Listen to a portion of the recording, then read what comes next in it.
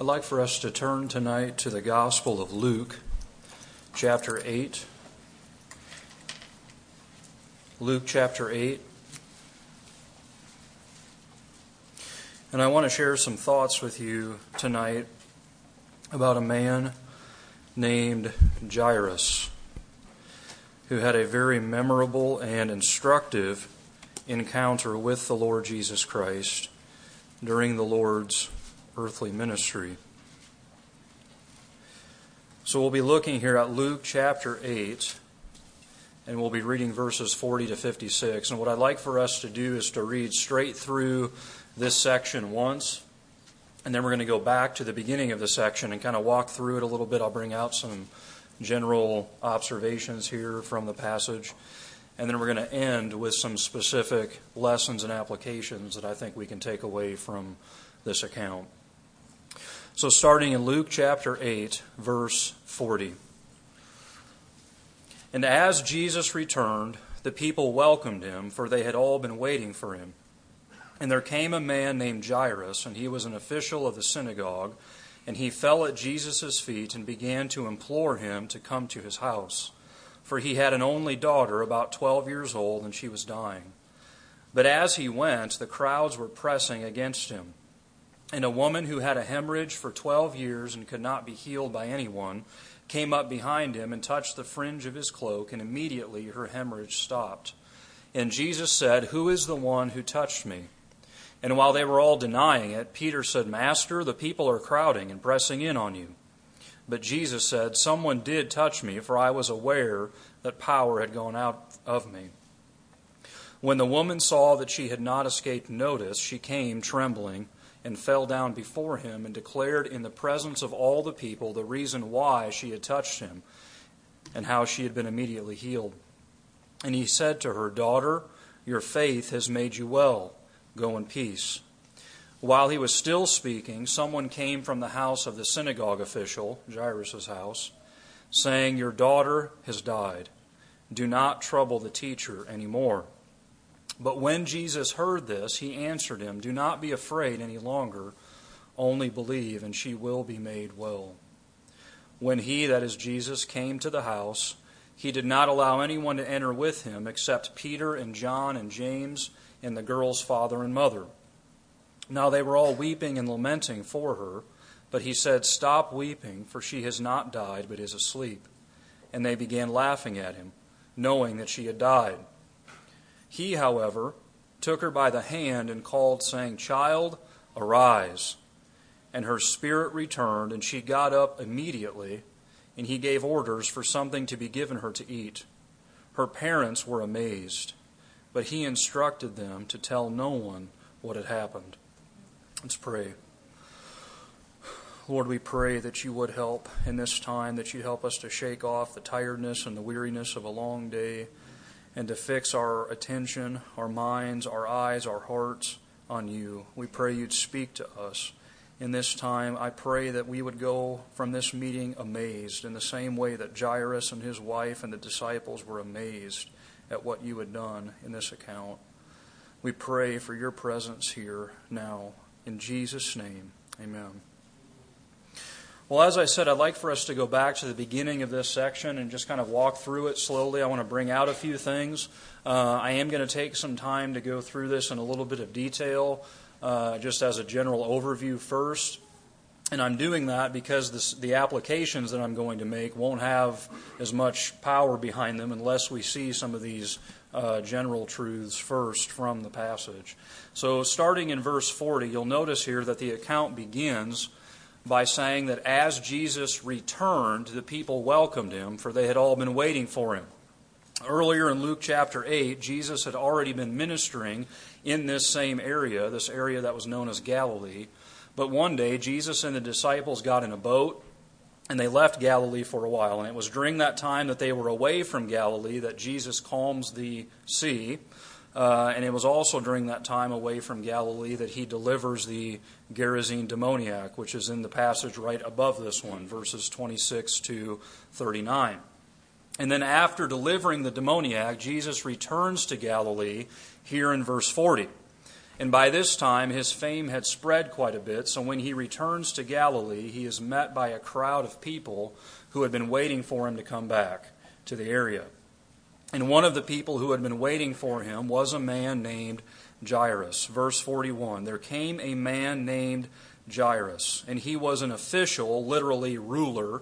He was a ruler of the synagogue.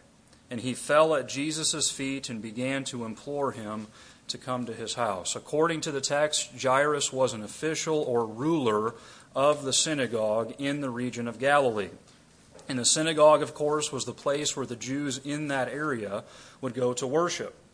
And as far as I can tell from my research, Jairus' job as the ruler of the synagogue was to basically oversee the worship services at the synagogue.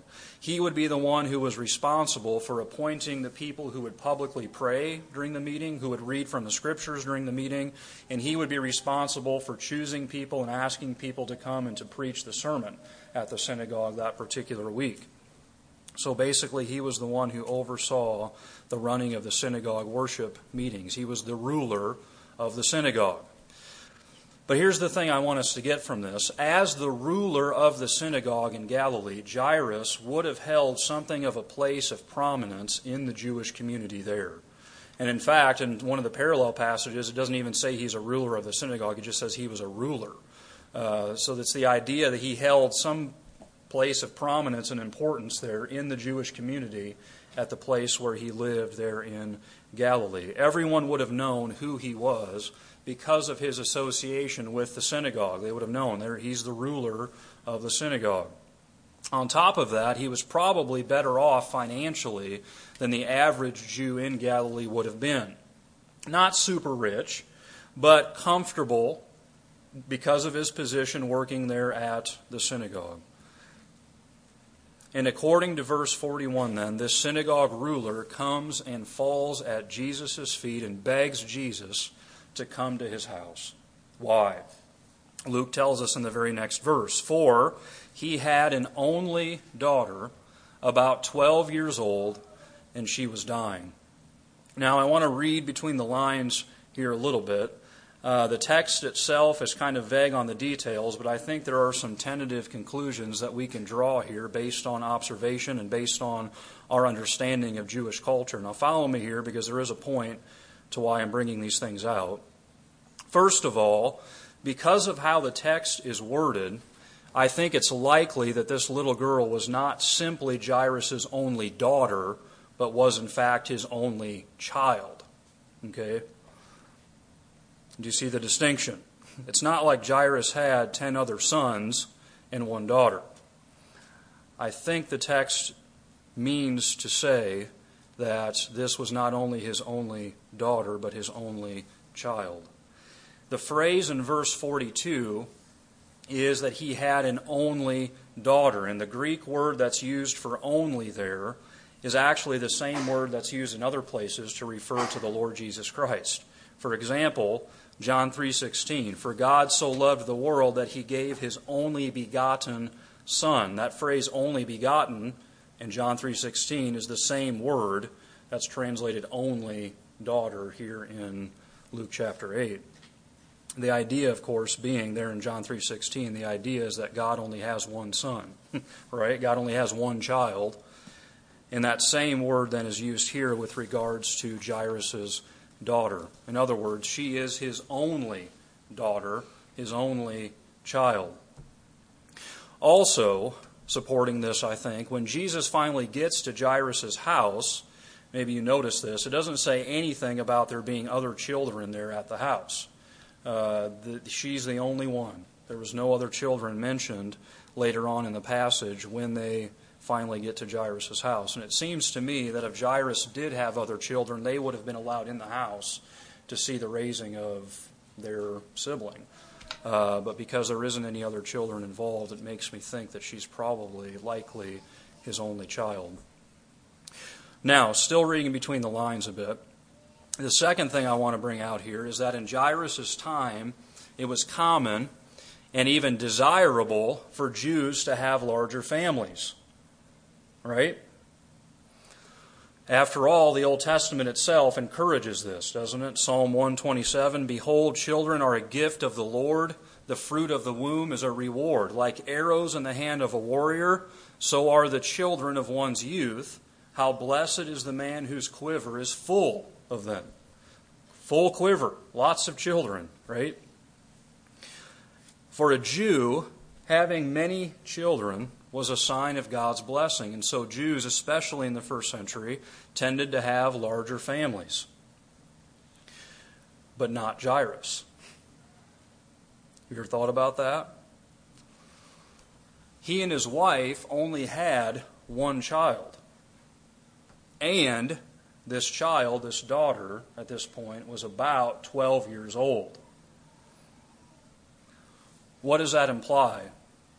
I think it implies that Jairus and his wife knew a lot about the heartbreak of pregnancy struggles. Given their Jewish background and their natural desire as parents, Jairus and his wife would have certainly wanted more children after the birth of their daughter. Are you following me? But whether because of miscarriages or infertility, they were unable to have any more children. She was 12 years old and an only child. How many miscarriages had she suffered? How many years of infertility would they have suffered through since the birth of their daughter?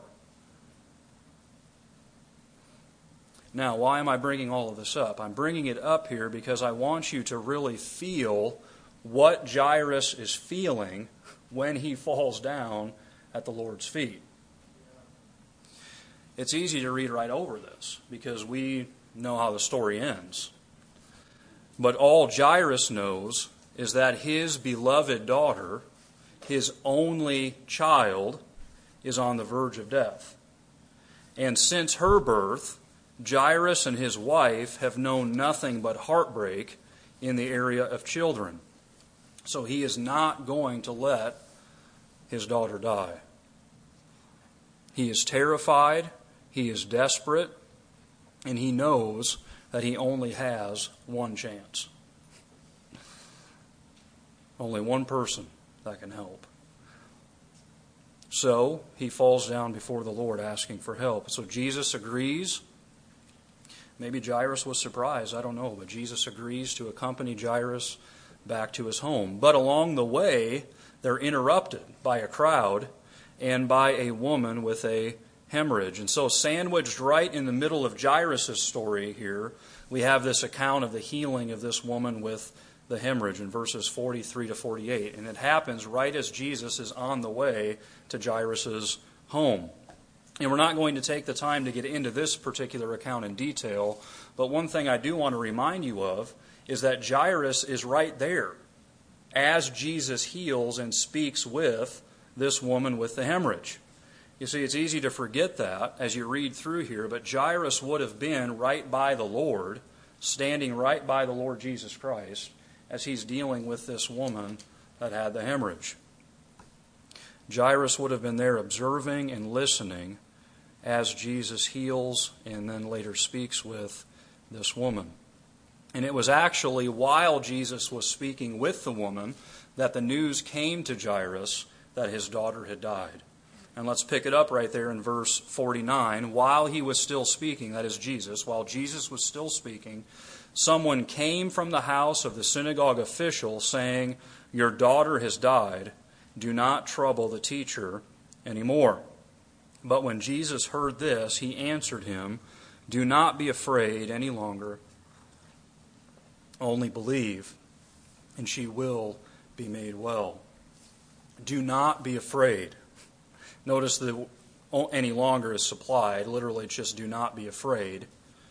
Only believe, and she will be made well. Now,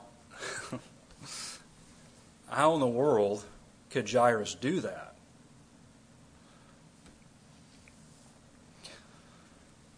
Don't be afraid. Only believe. How? His one and only child has just died, and Jesus is telling him to not be afraid.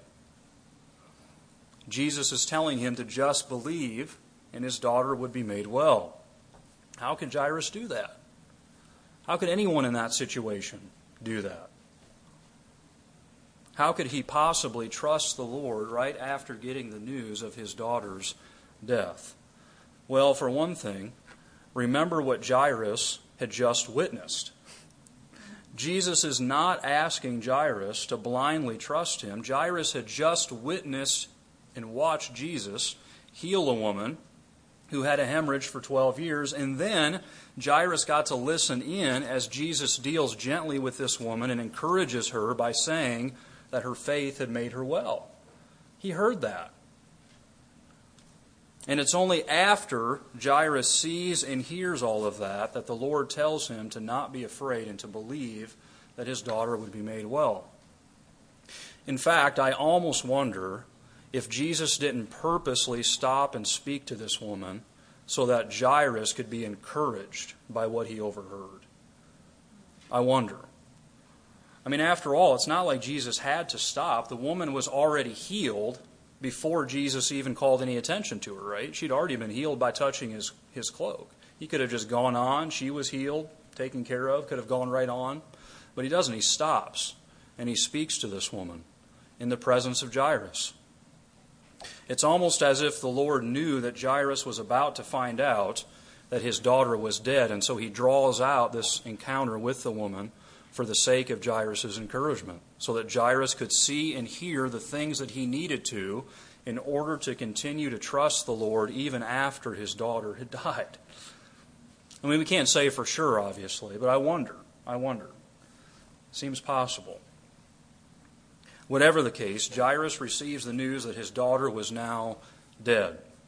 But the Lord encourages him by saying, "Do not be afraid, only believe, and she will be made well."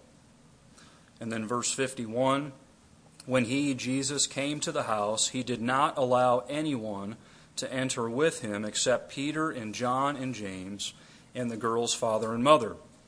Now they were all weeping and lamenting for her, but he said, "Stop weeping, for she has not died, but is asleep." And they began laughing at him, knowing that she had died. Now, in a minute, I'm going to have us turn to a parallel passage, because if we don't, we could easily get confused by verses 51 to 53. Why do I say that? Well, look again at verse 51. When he came to the house, he did not allow anyone to enter with him except Peter and John and James and the girl's father and mother. Now, let me ask you something. According to this verse, who were the only people that were in the house with Jesus at this time? Who were the only people in the house?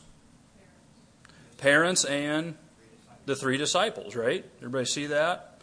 The parents, Jairus and his wife, and Peter, James, and John. They were the only ones in the house with Jesus at this time, according to verse 51. Now, next verse, 52. Now they were all weeping and lamenting for her, but he said, "Stop weeping, for she has not died, but is asleep." Now the next question, who was weeping and lamenting? Well, it seems like you have to say it's the same people, the disciples and Jairus and his wife, because after all, they were the only people in the house with Jesus at the time. Are you following me? So it seems like you have to say they were the ones who were weeping and lamenting. And then lastly, look at verse 53. And they, again, same they began laughing at him, knowing that she had died. Again, the question is, who was laughing at Jesus here? Well, you have to say that the ones who were laughing are the same ones who had just been weeping, which we just said had to have been Peter, James, John, and the parents, right? Again, they were the only ones in the house with Jesus, so it must have been them who were weeping and then later were laughing at Jesus, right? It seems like that's what it's saying. It seems obvious. Now, hopefully, though, that strikes you as a bit odd. The disciples and Jairus and his wife are laughing at Jesus? It seems a little strange, doesn't it? And the reason why it seems strange is because that's not actually what happened. And we can see this clearly if we turn to a parallel passage in Mark chapter 5.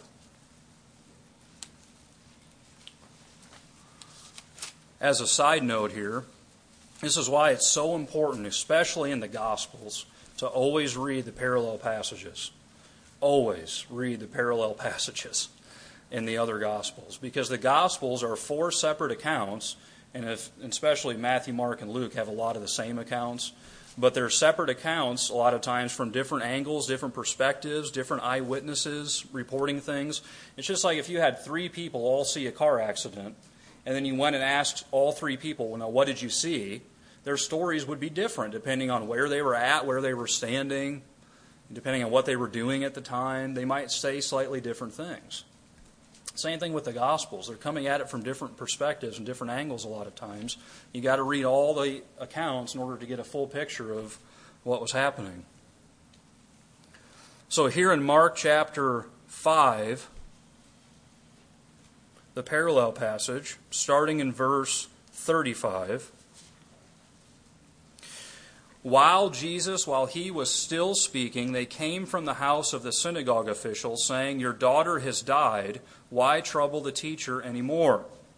But Jesus, overhearing what was being spoken, said to the synagogue official, "Do not be afraid any longer, only believe." And he allowed no one to accompany him except Peter and James and John, the brother of James. They came to the house of the synagogue official, and he saw a commotion, and people loudly weeping and wailing. And entering in, he said to them, that is, these people who were loudly weeping and wailing, entering in, he said to them, "Why make a commotion and weep? The child has not died, but is asleep." You see, Luke kind of compresses things down and gets the timing a little bit different. Doesn't contradict it, it's just a different way of reporting the event. He kind of telescopes things down a little bit. Mark gives a little bit fuller picture. Entering in, he said to them, "Why make a commotion and weep? The child has not died, but is asleep." They, that is, again, this crowd of people that were in the house, weeping and wailing, they began laughing at him. But putting them all out, he took along the child's father and mother and his own companions, Peter, James, and John, and entered the room where the child was. Now, this should help explain things a bit. This passage makes it clear that the people who were weeping and then laughing at Jesus a moment later were not Jairus, his wife, and the 3 disciples. There were, in fact, other people inside the house at the time when Jesus arrives. There was a crowd of people in there weeping and wailing over the death of this girl. And it was these other people that Jesus sees making a commotion. And then in verse 39 it says, "Entering in, he said to them, 'Why make a commotion and weep? The child has not died, but is asleep.' And they began laughing at him." So it was this crowd of people who were the ones that were laughing.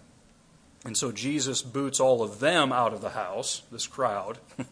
He boots them out of the house and then continues on to the girl's room with Peter, James, John, and the parents. Can you see how things are fitting together here? That's the situation at the moment. Now, turn back to Luke chapter 8, and we'll finish up here and then bring out some lessons. Luke chapter 8.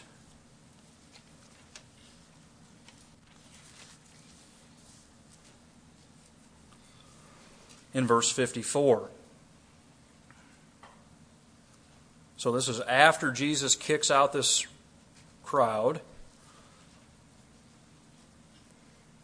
Verse 54, Jesus, he, however, took her by the hand, the daughter, and called, saying, "Child, arise." And her spirit returned, and she got up immediately, and he gave orders for something to be given her to eat.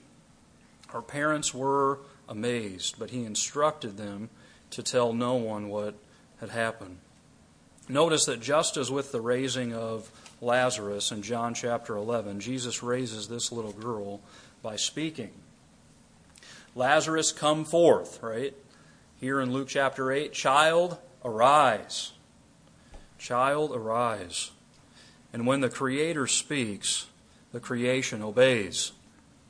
Luke says that she got up immediately. There's no hesitation. Let there be light, and there was light. Child, arise, and she got up immediately.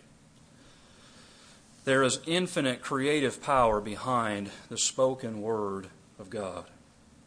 And then finally, Luke tells us that her parents were amazed, which is probably a slight understatement. In Mark's gospel, it says they were completely astounded. I like that way of saying it. They were completely astounded.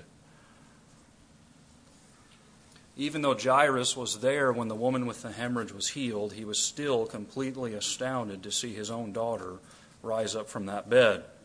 You see, it's one thing to be in the presence of a miracle performed for someone else. It's another thing to experience a miracle yourself, right in your own home.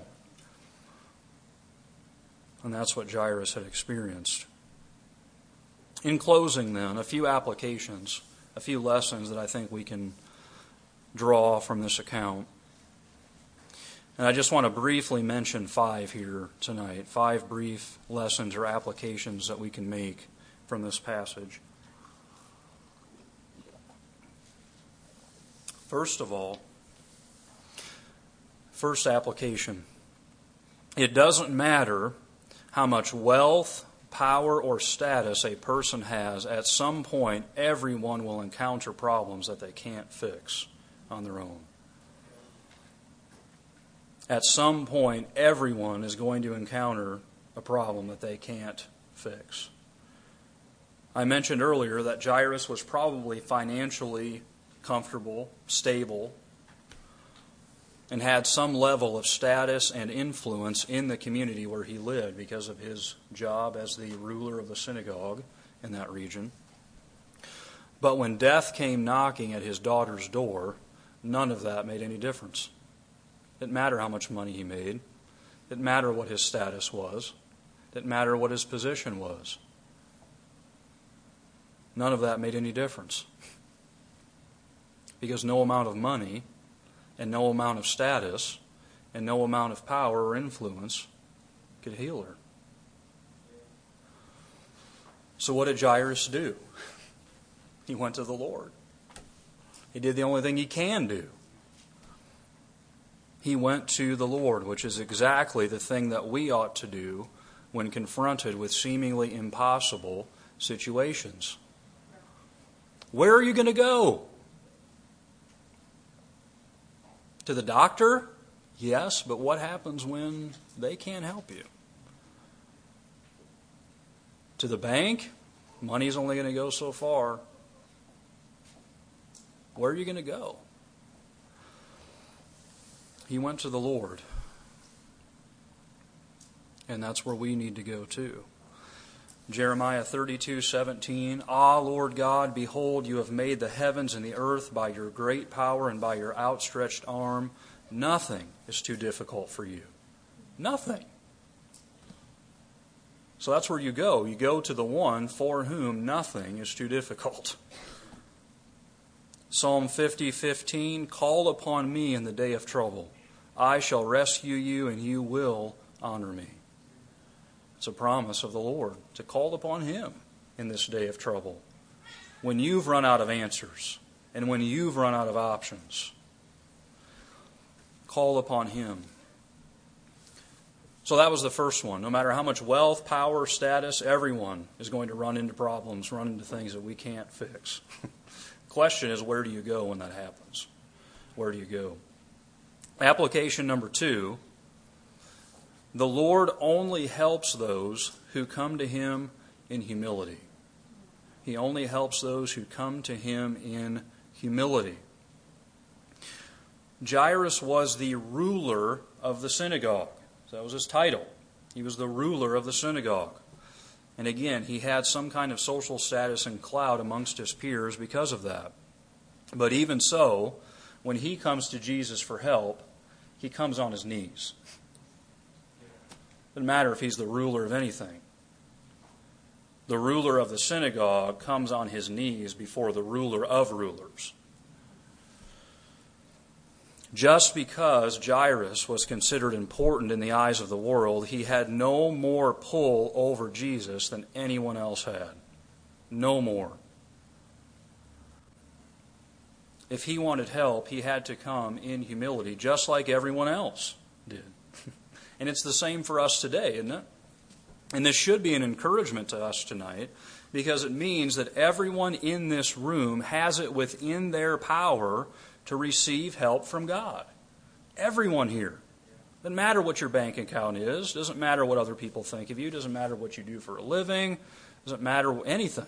Everyone here has it within their power to receive help from the Lord. Because what is the only thing required? The only thing required is a humble asking. That's it. A humble asking. Check your pride at the door and humbly ask. That's it. 2 Chronicles 16, the eyes of the Lord move to and fro throughout the earth, that he may strongly support those whose heart is completely his. Humble, you see, humility before him. The Lord only helps those who come to him in humility. But, and this is encouraging, the flip side of that statement is also true. The Lord helps everyone who comes to him in humility. Everyone. Everyone. Do you know what you never find in the Gospels? One thing that you never find is someone who humbly went to Jesus asking for help and was turned away. Look, next time you read through the Gospels, you never find someone who goes to Jesus and humbly asks for help and is turned away. You never see it. Everyone who comes to him in humility receives help. Everyone does. Everyone. Humble yourselves in the presence of the Lord, and he will exalt you. James 4:10. It's a promise. Humble yourself. Humble yourself. Everyone here tonight has it within their power to receive help from God. Humble asking is all that's required. And everyone can do that. But you're going to have to check your pride. And that's where it gets difficult. The question is, do you really want help or not? Jairus did. And so he came on his knees. Third application. If we want help from the Lord, we're going to have to submit to his timing. Jairus was desperate here. And he goes to the one person that can help him. And you can almost feel the hope spring up in his heart when the Lord agrees to go with him back to his house. Right? It's like, there's a chance. He's coming. There's a chance. My daughter might live. But then what happens? Jesus is detained. He stops to help the woman with the hemorrhage. Now, what must that have been like for Jairus? Put yourself in his shoes. What must he have been thinking? He already knows that he's cutting it close as it is, and then Jesus stops. Talk about a trial. Jairus is forced to stand there and watch Jesus help someone else while his daughter lay dying at home. That's hard, isn't it? I mean, there's no sense denying it. That's hard. It's hard to watch the Lord help other people around you while you stand there feeling forgotten. Have you ever felt like that? Lord, I've been praying about this for months, and nothing's happening. And that person, they just started praying about their need, and you've already answered them. What's going on? You ever felt like that? I mean, I think we all have, haven't we? We've all been there. And Jairus was there too. But what did Jairus do? He submitted to the Lord's timing. He could have gotten upset and left in a huff. Well, Jesus is going to stop. I'm just going to leave. Find somebody else or something. And I think if he would have done that, his daughter would have never been raised. I think that's true. If Jairus would have just taken off and left, I think that would have been the end of it. But he sticks by Jesus, and he waits it out. Because that's what faith does. You see? It's a worldly kind of faith that comes to God like a genie in a bottle and demands that He answer our every request right now. He's not your genie. And if He has to, He will teach you hard lessons like Jairus had to go through to teach you that. That His timing may not be your timing, but His timing is best. True faith submits to God's timing and keeps on trusting that the Lord is good and knows what He is doing, even when His timetable doesn't match ours. That's what true faith does. It keeps on clinging, it keeps on cleaving, it keeps on trusting. Romans 10:11, whoever believes in Him will not be disappointed. Literally will not be put to shame, disappointed or put to shame. That doesn't mean you won't experience disappointment in the short term. We've all been there. Let's be honest. But it does mean that the person who continues to trust the Lord, even through the disappointment, will be repaid in abundance, whether in this life or the next. No one will ever regret trusting the Lord. Never. And anyone here tonight who's a Christian can tell you that, can testify to that. Disappointment, yes. Trusting through the disappointment, glory. Eventually. But glory. Ask and keep on asking, and it will be given to you. Seek and keep on seeking. Remember, those words are in the present tense there in Matthew 7.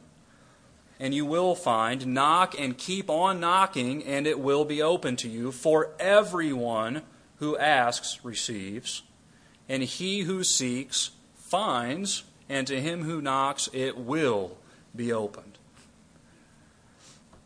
It will. In His time. And we've got to trust His timing. Application number 4. Almost done. Application 4. Mockers miss out on the miracle. Mockers miss out on the miracle. And I'm thinking here, of course, of the crowd that Jesus booted out of Jairus' home after they laughed at Him.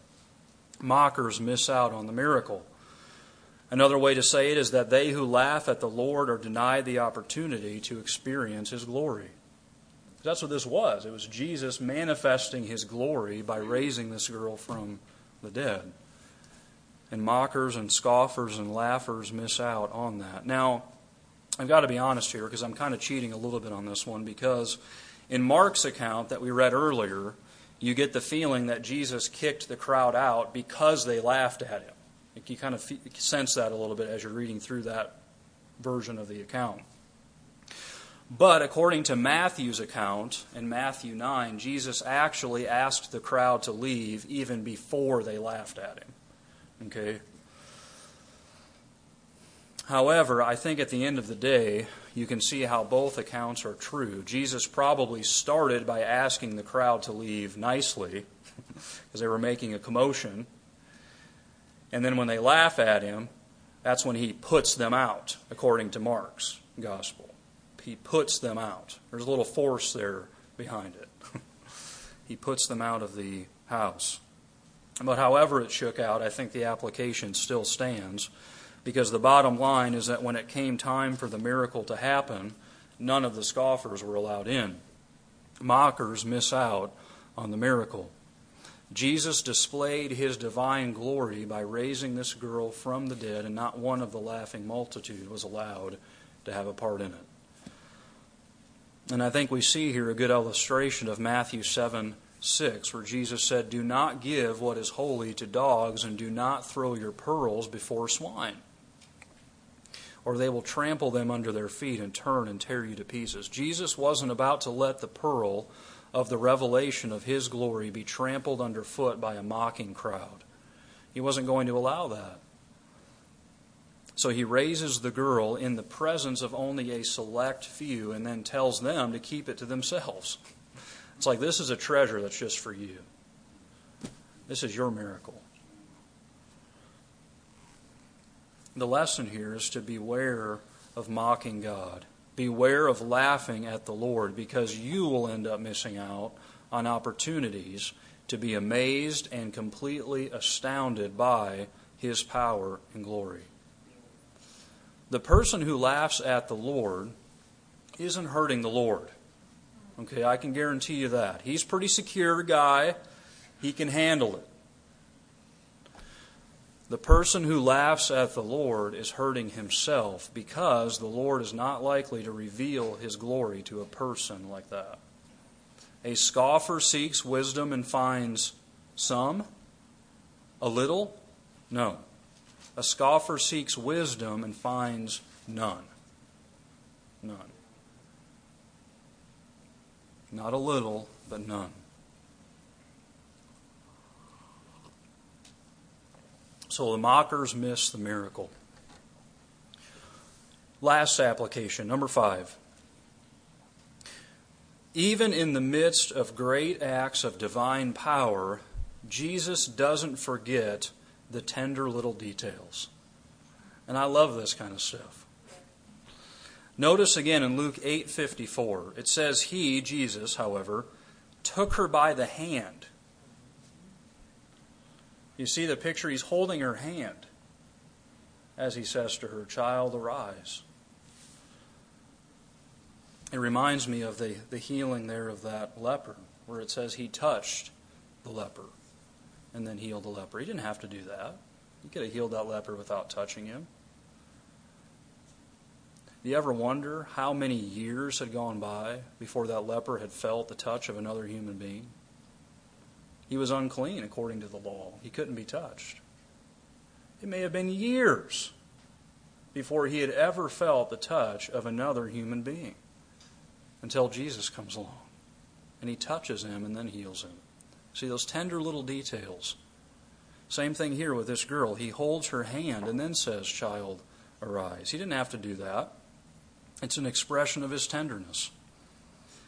And then after the girl is raised, did you catch this? Jesus instructs her parents to give her something to eat. Again, it's just a tender little detail. It shows the heart of the Lord here. Her parents are standing there with their mouths hanging open in astonishment. And Jesus says, don't forget to feed her now. Right? She's going to be hungry after going through death and back. Don't forget to feed her. He cares about those practical little details. And I love these things, again, because they speak to us about the kind of Savior that our Savior is. They speak to us about the kind of God that our God is. Even in the midst of showing His power, His might, His glory, in the midst of great acts of power, He doesn't forget to show tenderness. In fact, it's like He goes out of His way to show tenderness. He's not just a miracle worker. He doesn't just zap people with a bolt of lightning and then moves on. He holds their hand. He touches the leper. He says, "Give her something to eat." Tenderness of the Lord.